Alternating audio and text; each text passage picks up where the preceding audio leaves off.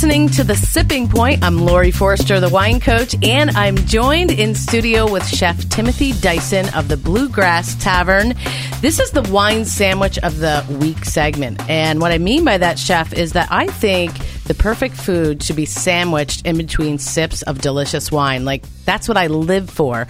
And so I'm glad you're here because we're talking all things Riesling this week because it's just really one of the best grape varietals out there for food friendliness, for variety, depending on where it's produced. And we just tasted a delicious one from Germany and another great Riesling from upstate New York. But wine is not complete until you have the right dish paired with it. Or conversely, wine is part of the recipe of the meal if you do it well. So from an early age, you had a passion for food. I mean, since you, I think, came out of the womb, is what I heard. Yeah. My mother's actually a chef as well. She's worked in places outside Atlanta, and I kind of just grew up around it and that kind of fun stuff, and kind of it just sort of naturally pulled me in. And as I got older, I went off to school, and it became a career. So that's wonderful. And you went to school at the Pennsylvania Culinary Institute in Pittsburgh, worked in that area, but you've been in Baltimore for some time, working at Callie's Court and a number of other places, but now at Bluegrass Tavern, and you have the wonderful Chris Coker to be your sommelier. So you guys have a dream team there, I guess. And right now you're working on a really exciting project that we were talking about before we came on, which is a farm that's going to be the source for a lot of your materials at the restaurant. Yeah. It's up in State Line, Maryland, near Parkton. It's a rather large project. We're kind of just trying to work on a small portion of the land, growing some fresh heirloom vegetables and some smaller animals like rabbit and duck and chickens. We're supplying a fair amount of our eggs now from the farm, but we're looking hopefully by the end of the year that we'll be doing 100% of our own eggs. And a couple different heritage breeds of chickens, and we just actually got some livestock up there.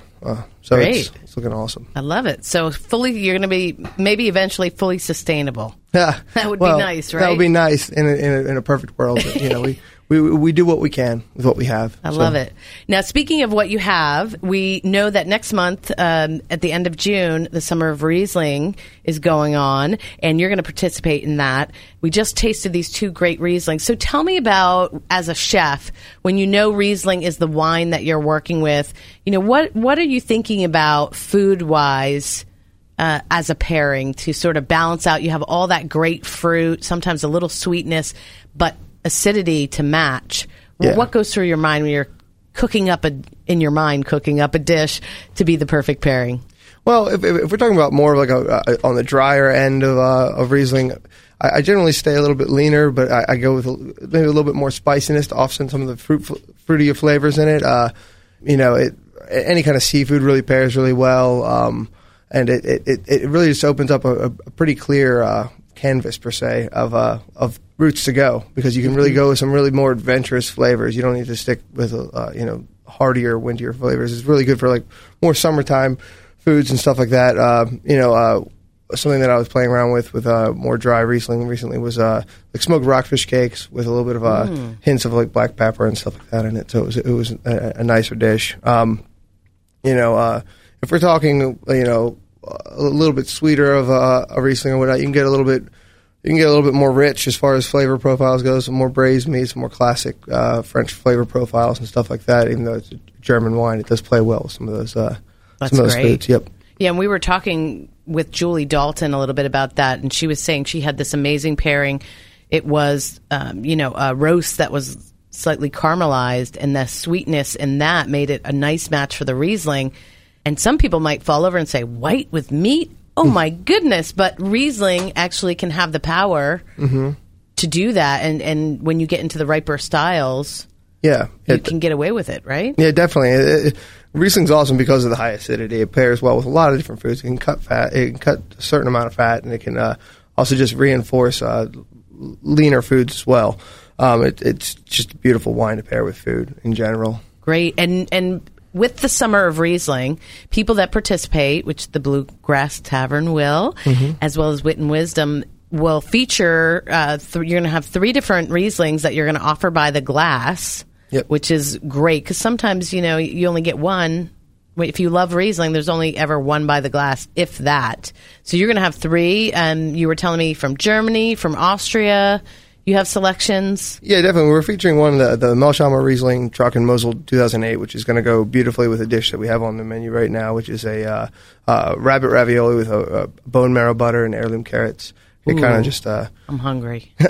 Nice. Yeah. Oh, that sounds wonderful. Yeah, it's got some... The wine itself has some hints of slate and cheese rind, ripe peach. It's a little slightly minerally and a little bit of salinity, which pairs it well with some of the saltier meats, or like the cured rabbit that is in the ravioli itself. Right. Because sausage is another great thing that you can do with Riesling because of that balance. You have the fruit of the Riesling to offset the spice in the sausage, but the acidity to kind of balance out that fat, as you said. So that's very interesting. So you're going to have, not only by the glass, you're going to have dishes that you'll point people to as the perfect pairing.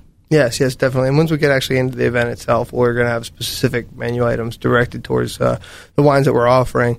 And as we said, we're going to have the 3 by the glass. We're going to have another one we're going to have is the Leth Fessler Weinberg Lager Reserve 2010, which has slight hints of like white flowers and yellow apple, white peach, and it just has a bright, fresh acidity that. I love the Gruner Veltliners from Leth, but I have not had the Riesling, so I definitely have to pop in and check that out. And Austria, to me, makes some of the most stellar white wines in the world.